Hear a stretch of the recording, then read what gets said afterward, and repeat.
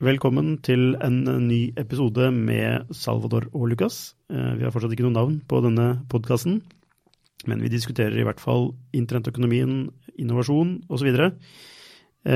Og ettersom jeg introduserte med Salvador og Lucas, så har vi jo selvfølgelig Salvador Baye i studio. Han er innovasjonsrådgiver og teknologiekspert, eller innovasjonsekspert. Det var nesten da. Teknologirådgiver. Jeg prøver å fokusere på innovasjon, særlig corporate innovation, og på teknologiledelse. Ja. Er det mye bra corporate innovation i Norge? Det er en del av det. Jeg tror vi kommer til å fokusere om akkurat det temaet nå. Det var et kortere svar. Ja eller nei, er det mye? Ja. Ja, ok. Og så kan jeg jo interessere meg selv, som er Lucas Velle Gebel, journalist i Skifter. Og i dag skal vi snakke litt om bank, eller bli en del om bank. Vi kan jo hoppe ut i det og ta tak i en kjent bankaktør i Norge ved navn DNB. Den Norske Bank. De har jo lansert sin spareapp, som heter spareapp, rett og slett. Hvorfor gjør de det? Trenger man nok en app for å spare? Det som er at denne nye appen er veldig konsistent med hva DNB egentlig vil bli. Og det er veldig tydelig, i hvert fall fra utsiden. DNB vil være den banken som fjerner friksjonen i ditt forhold til banken, rett og slett. Så de lanserte Vipps for å fjerne friksjonen i peer-to-peer-betaling, åpne den nisjen, åpne en kundemasse og ekstendere den tjenesten til andre ting som faktura, for eksempel. Og nå har vi den nye tjenesten, Spare. Unnskyld, jeg avbryter deg, men altså, de har vel liksom... Det er et delmål av fjernfriksjonen, altså hovedmålet er jo å overleve som bank, er det ikke? Ja, selvfølgelig. Og nå møter de mye konkurranse.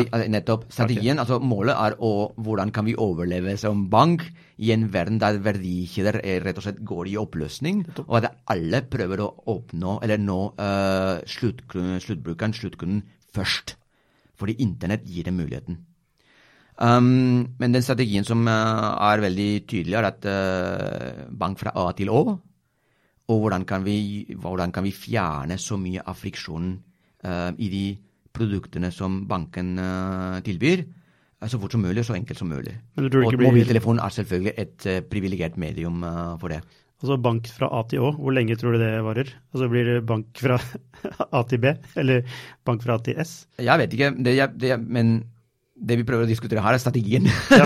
Ikke sant? Jo. Men det er interessant. Men den verdien splittes. Mange som vil tilby. Det er det som er essensen på en måte i fintech. Ikke sant? At det er mange som prøver å splitte opp den verdikjeden. Det er det som er poenget mitt da, med bank fra A til Å. Ja. Altså, det er jo hele alfabetet, ikke sant? Det er alle elementer. Ja. Men disse elementene splittes jo opp. Ikke sant? Og banken har frem til nå, alle banker har hatt en aggregatorrolle. Og den aggregatoren er ekstremt viktig i internetøkonomien, og de forstår det. De forstår hvor viktig det er å ha den aggregatoren overfor en kunde, fordi så lenge du er mer convenient for en kunde, slik at den går til deg som aggregator i stedet for å gjøre shopping around, så vinner du som aggregator. Og dermed er det så utrolig, og derfor er det så utrolig viktig å fjerne all mulig friksjon. Ja, altså bankene har jo vært litt som en butikk, en nærbutikk, som kun har varer som butikken selv lager, og hvor neste butikk er 19 mil unna. Så man har egentlig vært litt låst. Og hvor man har hatt rådgivere i butikken som har gitt deg råd om hva du bør kjøpe, og hvor alle produktene har vært selvfølgelig butikkens egne, til at nå plutselig så dukker det opp 17 nye nærbutikker som gjør enkle ting. Altså du får kanskje et bakeri som er god på brød, du får altså en kaffebar, du får en grønnsaksbutikk, som da kanskje representerer altså de nye tjenestene, eller de nye startupene. Var det et bra bilde? Var det et bra bilde? Jeg synes faktisk at det er et bra bilde, men vi må huske hva det som skjedde med disse butikkene. Det er veldig få av dem nå. Det veldig få spesialiserte butikker. Jeg kommer fra Spania, det vet du. Og min mor som over 70, hun kjøper fortsatt på et carniceria, altså sånn en kjøttbutikk. Ok, la oss ikke kalle det masse småbutikker, men la oss kalle det et kjøpesenter da. Kjøpesenter, men det en aggregatorrolle. Det en aggregatorrolle. Det en aggregatorrolle. Men det jo med ulike aktører. Ja, det ulike aktører, men hva mener du? At ulike produkter? Ulike produkter fra ulike leverandører. Mens en bank har jo primært levert sine egne produkter. Nettopp, og det derfor, for at du som kunde skal velge din bank, og det en bank, med de produktene som banken har, som sine egne produkter, så det ekstremt viktig at de produktene som banken gir deg, kan tilby deg, bedre enn convenience of choice, som andre aktører kan gi deg. Derfor, igjen, tror jeg at bankene, særlig i Norge, særlig DNB, vi kan snakke om det også, men de prøver å gjøre, og tenke, hva det som egentlig gjør at en kunde kan velge mitt produkt, som egentlig en ganske commodity, overfor andres. Hvis jeg ikke vil konkurrere på pris, for that's the kiss of death. Jo, vi skal gi det convenience. Akkurat den convenience som de hadde kunnet fått ved å velge mellom flere, og den satisfaction, ikke sant? Jeg valgte det beste og det billigste produktet. Da vet du hva? Vi gjør det enklere for deg, å komme til meg, for du vet at våre produkter gir deg minst friksjon. For eksempel som en verdi. En eller annen form for verdi som gjør at du velger å gå for produkter fra for eksempel DNB. Og det friksjon. Jeg tror at de satser på å eliminere friksjon som akkurat den strategien, den taktikken egentlig, for å kunne beholde deg som kunde, og til og med stjele kunder fra andre banker, store banker som i samme situasjon. Altså, friksjon jo en ting, og mesteparten av, all innovasjon handler, eller ikke all, men mye innovasjon handler om å redusere friksjon. Men jeg tenker jo, en ting at ting blir lettere å gjøre, en annen ting at ting blir bedre. Og det som interessant her, for meg da, kanskje ikke dette med friksjon, men det dette med hvordan de nå kanskje går litt vekk fra å pushe egne produkter til for oss heller satse på å være en aggregatorrolle. Så hvor aggregatorrollen blir viktigere enn å selge, det blir viktigere å eie aggregatorposisjonen eller interfacet enn å selge egne produkter. For de står i et konfliktforhold til hverandre. Jeg synes at det en veldig, veldig interessant refleksjon. Og her tror jeg at vi i uncharted territory egentlig. Og her går det mye på å prøve, man sier prøve å feile, jeg sier prøve å lære. Men hvis du ser på det store bildet, du tar helikopterperspektivet, det som skjer i internettøkonomien nå, med disse verdikjedene som splittes og reorganiseres, det som skjer mye av det, i hvert fall når det kommer til oss forbrukere, det går på freedom of choice versus convenience. Ja, enig. Og mye av det innovasjon som skjer når det kommer til verdikjeder, de gamle verdikjedene, går på hva kan vi gjøre fremfor sånne som tredjepartsaktører som kan gi freedom of choice, hva kan vi gjøre for å spille på convenience? Og det akkurat det som jeg tror at mange banker around the globe prøver å gjøre, og der vi har snakket om det før vi startet selve podcasten, jeg tror at der DNB har valgt en rolle som first mover. Vi ser hvordan de andre bankene ser på hva DNB gjør, og så prøver de å være fast followers. Og det en stor strategisk bet å være en fast follower her. For DNB Norges største bank. DNB har en massiv kommunikasjonsapparat. De har veldig gode på å markedsføre.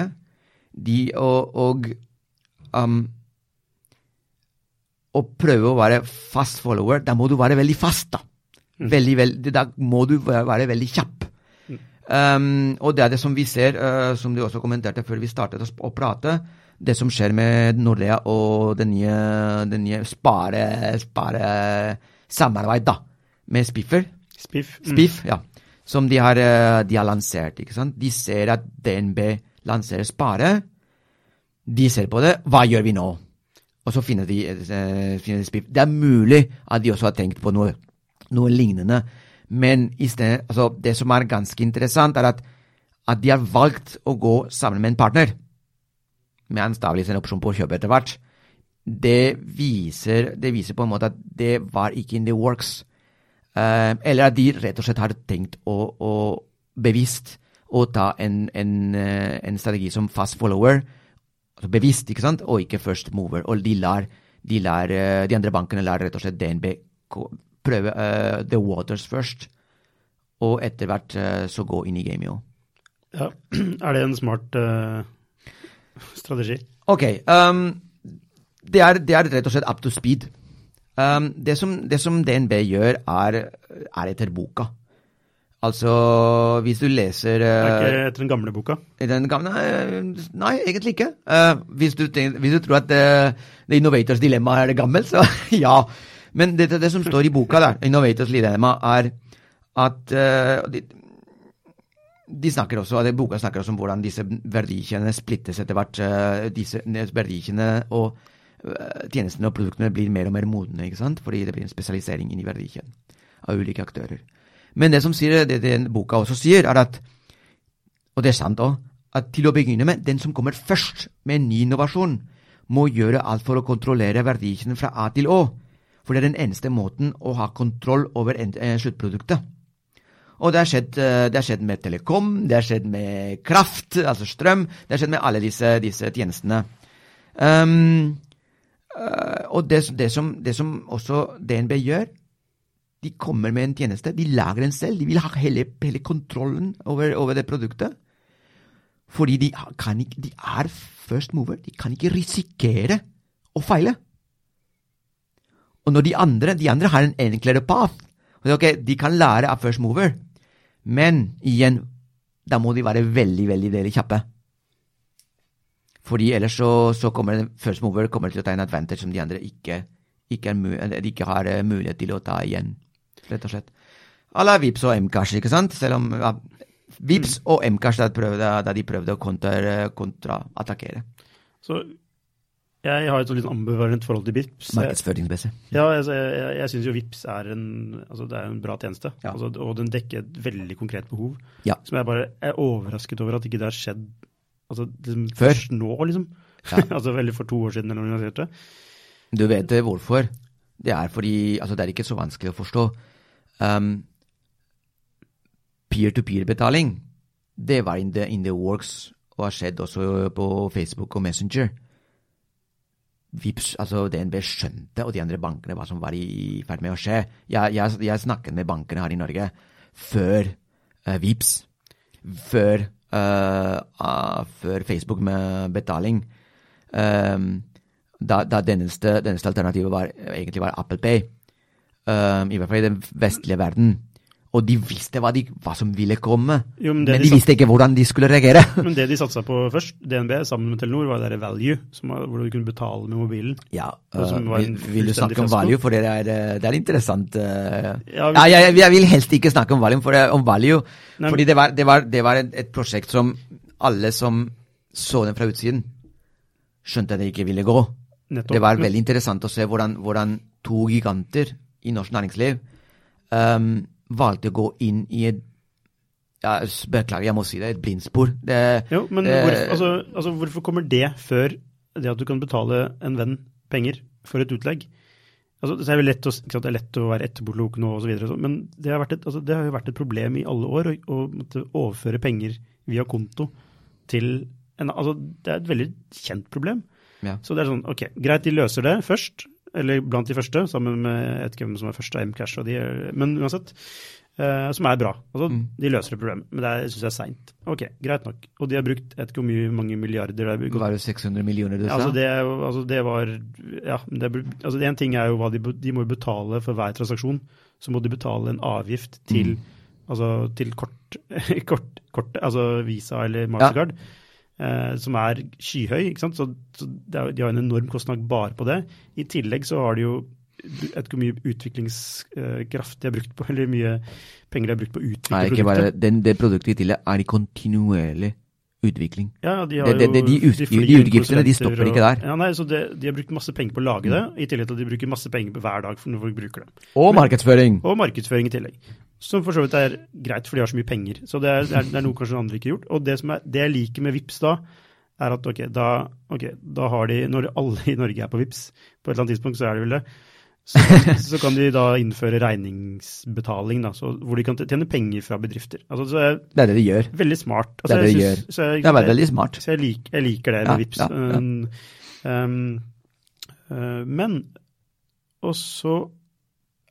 Men det noe med det der, dette blir hyllet som bra corporate innovation. Spørsmålet hvor levedyktig det? Hvor sustainable, eller bærekraftig, denne modellen å drive innovasjon på? Altså, hvilken modell snakker du om? Nei, det med å gjøre alt selv. Altså, de kunne kommet unna med det mye billigere, antageligvis. Altså, kortavgiften en ting. Det må du selvfølgelig betale.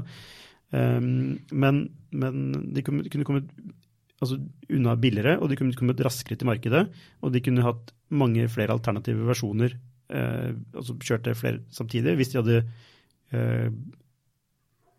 kanskje inngått partnerskap da, framfor å gjøre ting selv. Og så kanskje det var riktig å gjøre ting selv. Altså det for så vidt greit. Jeg kan fortelle deg hva jeg vet fra mitt ståsted og fra min erfaring og hva jeg kan da, som nettopp dette med corporate innovation. I hvert fall håper jeg det.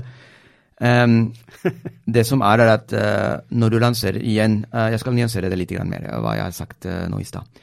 Når du lanserer et nytt produkt, en ny tjeneste, virkelig nytt, ikke sant? Ikke en ny versjon av et eller annet, virkelig ny verdikjede, nettverk. Og da kan du velge. Skal du gå med partnerskap? Skal du gå sammen med noen partnere? Skal du gjøre det selv? Hva det som skal være? Og det er 3 spørsmål der, ikke sant? Hva det som jeg egentlig skal levere som verdiforslaget, som jeg må gjøre? Ikke kan overlate til andre, fordi da mister jeg egentlig selve strategien og selve det raison d'être, ikke sant? Det andre hvor kompleks dette? Det 1, 2, 3 deler som jeg kan ha kontroll over en partner? Eller det en veldig kompleks operasjon, hvor at noen går galt, det ganske sannsynlig, og jeg må ha kontroll. Og det tredje speed. Hvor viktig for meg å ha dette up and running så fort som mulig, og uten at noen andre får vite om det.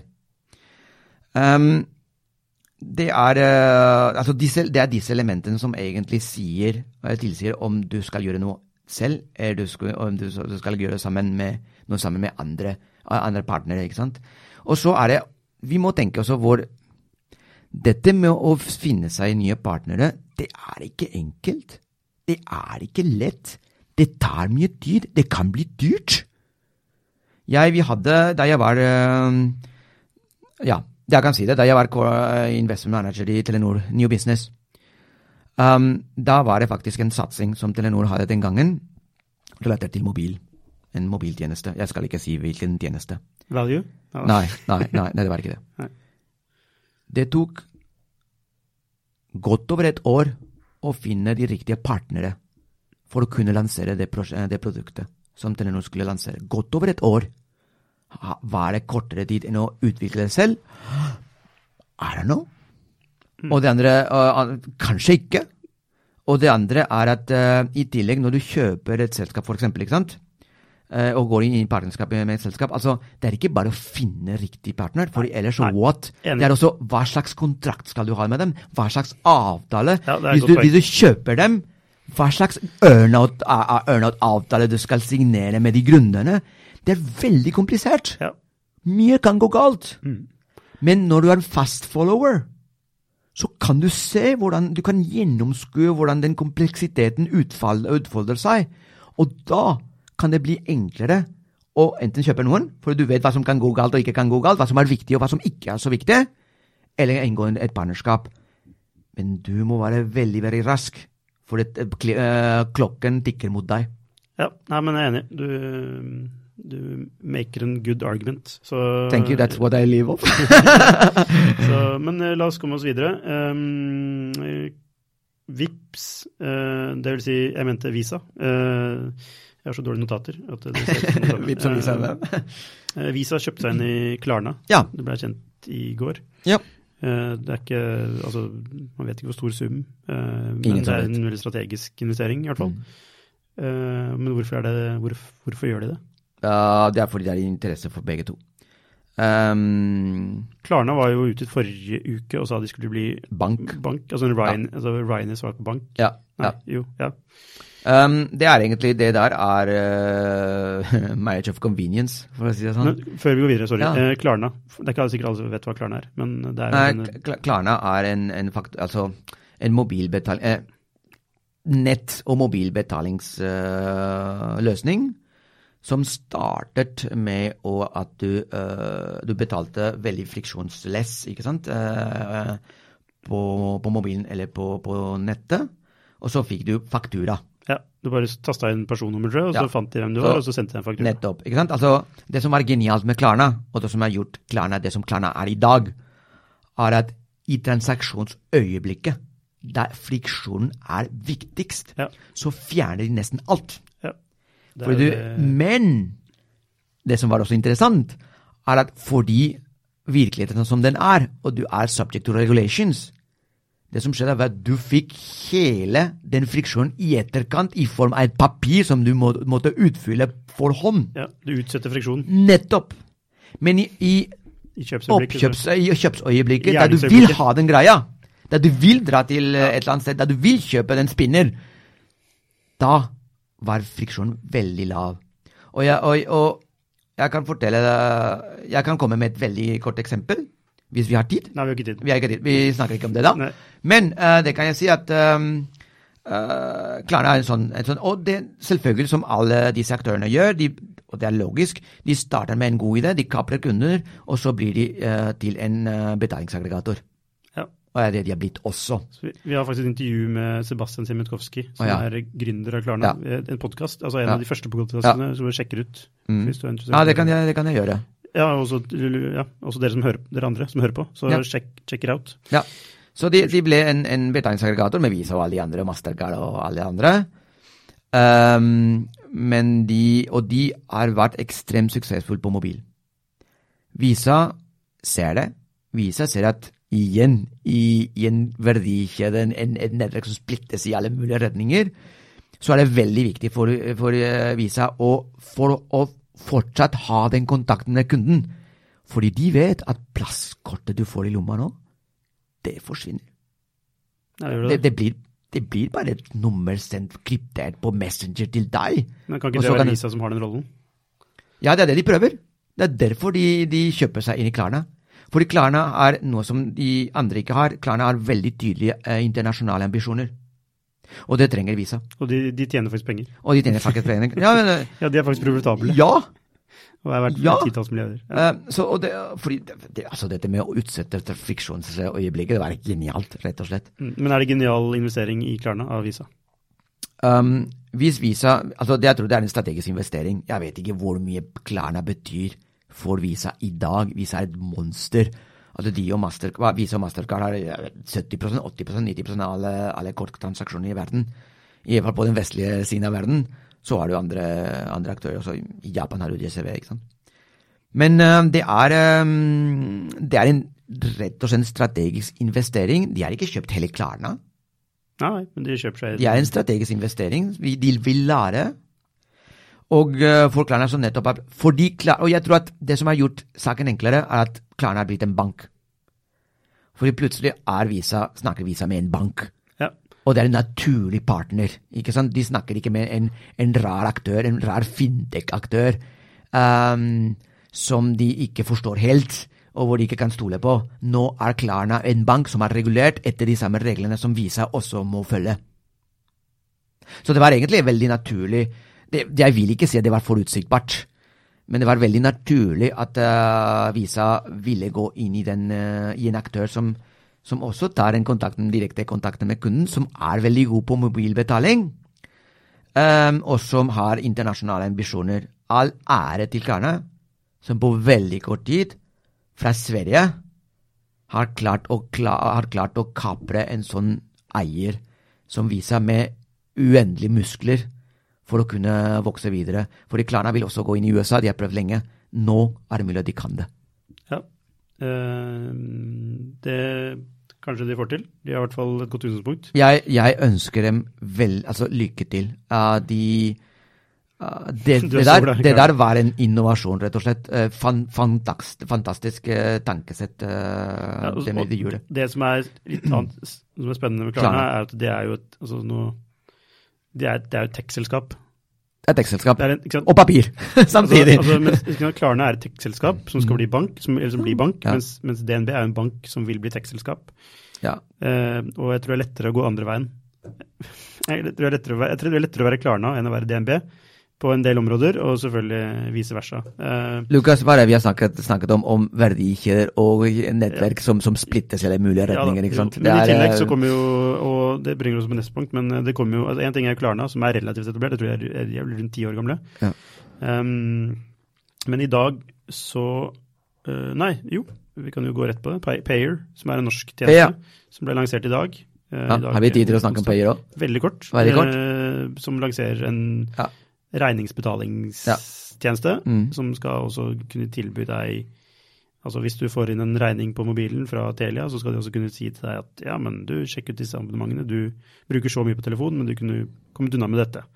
Så du mener jo at dette er noe Vipps lett kan kopiere, Sander, nevnte det i hvert fall? Altså, det de prøver å gjøre er å lage en dedikert assistent. Og mitt spørsmål, jeg har 2 spørsmål, ikke sant? Det ene er, kommer det bankene igjen? De kommer til å fungere bare hvis de vinner i det valget som vi forbrukere må ta mellom freedom of choice and convenience. De må være veldig flinke til å være på freedom of choice, samtidig som de må inkludere såpass convenience at bankene ikke kan si kom til meg likevel, fordi jeg er mer convenient. Eller andre aktører. Den andre problemstillingen som jeg ser med denne applikasjonen, er at det er en dedikert assistent.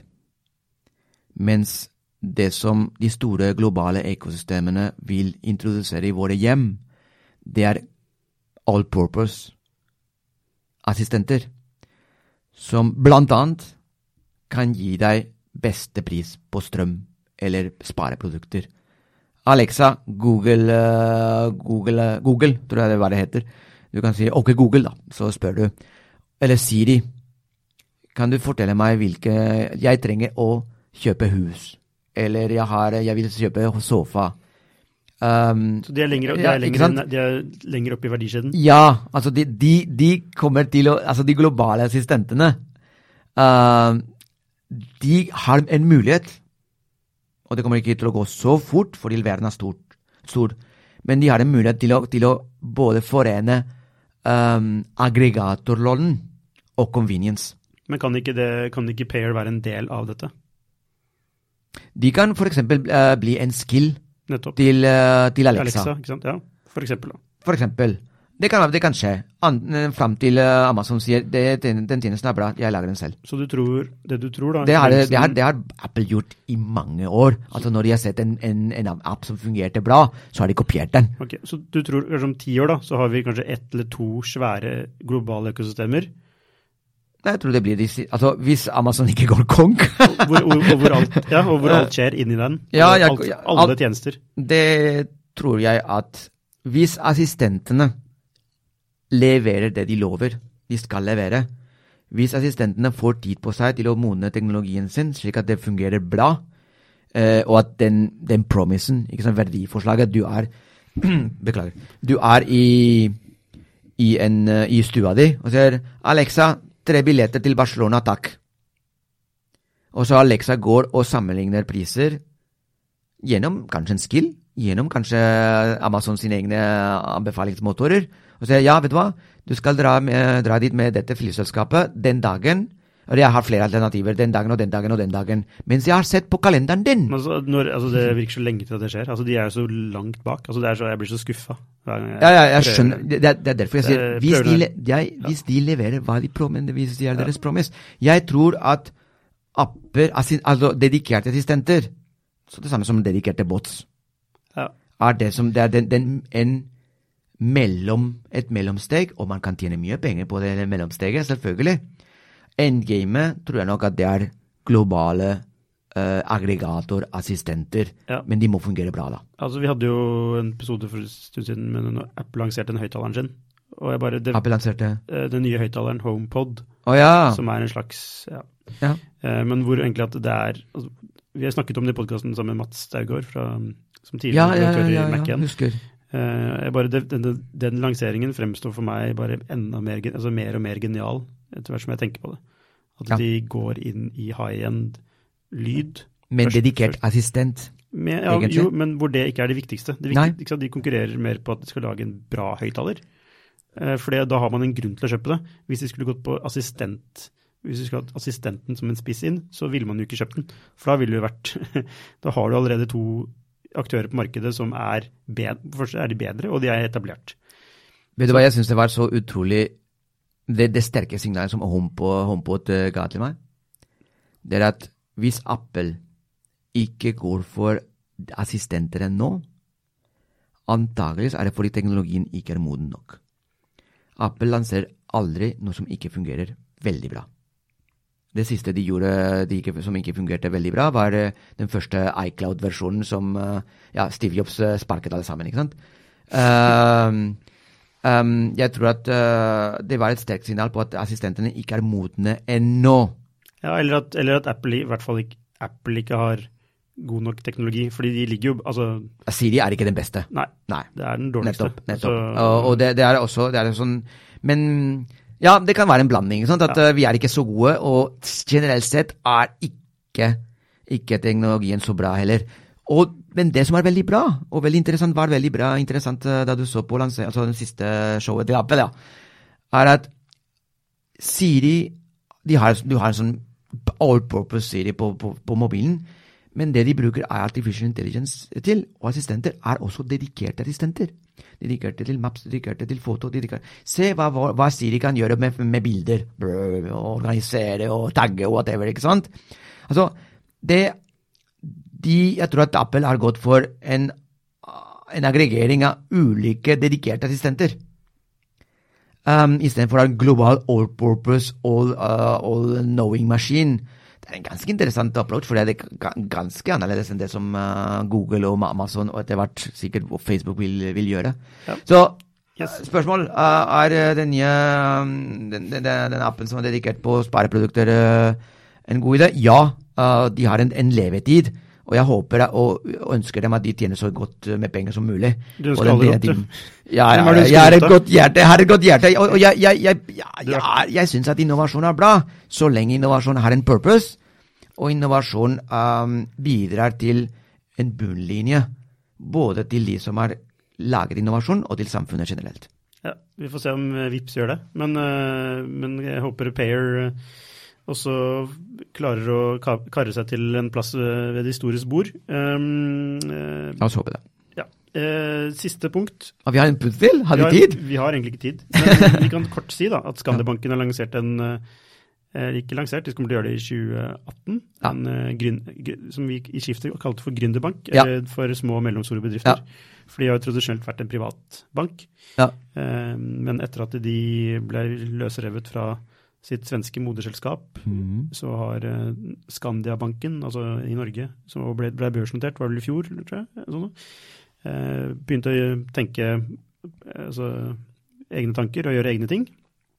Og blant annet så skal de lansere en bank for SMB-markedet.